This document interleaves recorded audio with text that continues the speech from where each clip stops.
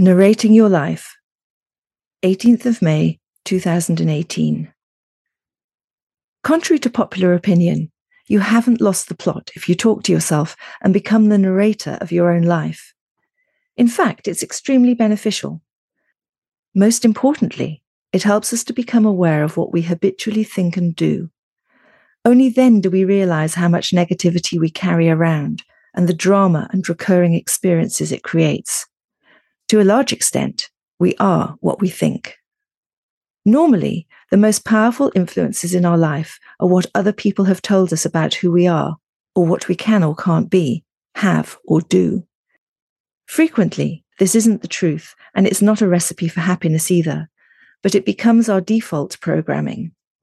In order to change it, we have to begin to notice how our current reality is framed. This is where narrating your life comes in. It makes our thoughts much more visible and allows us to see how they influence our behavior. When we're conscious of our thoughts, we can challenge them, and if we don't like them, we can change them. Thought, belief, behavior is the order of things, which is why we must reframe our self-image and our outlook in order to create changes that stick. Changing our ingrained habits of thinking and behaving isn't easy. I know. I've been working on it for as long as I can remember, and still am. But we have to start somewhere, then practice relentlessly, even if there's an element of fake it until you make it initially, because the new you has to outsmart the old you, which won't give up without a fight. Practice is the effort required to become more of who you want to be. Others will notice the change in you, and it might be a catalyst for them to make changes in their life too, as we're all mirrors for each other. Some people may drop out of your life because you don't feed their narratives anymore. It's an evolving process, and refinements are never ending. Our reactions to people and situations provide constant feedback as to what we might want to tweak, which leaves me in no doubt that the ultimate relationship is the one with yourself. Discovering the most authentic version of you is the gateway to self-esteem and balance. It brings everything into sharper focus and becomes a virtuous circle. Here are some simple exercises you can use to practice the art of narration.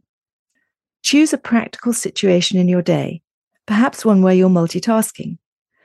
From a place outside of yourself, as if you're watching you, become your own personal time manager and direct proceedings for maximum efficiency, i.e., instruct yourself regarding the best order of work in order to accomplish the task. This will help to develop a narration awareness.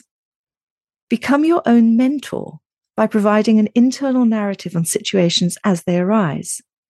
This will provide clarity about what you think and feel and flag up any elements of unwanted programming. Next, deal with the smelly stuff. When the shit hits the fan, it sets us back. But you get better at noticing when you're at risk of losing the plot as your narration skills grow. The question then is, how long do you take to turn yourself around? A minute? An hour, a day, a week, or longer?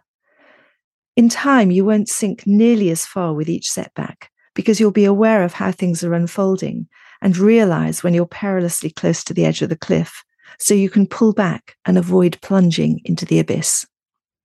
Lastly, and probably the hardest, is narrating what you think about yourself in your daily life. It's usually buried deep, but clues can be found in dealing with challenge, conflict, and change. All of these take us out of our comfort zone and cause us to question ourselves. The contrast in life is where the real information lies.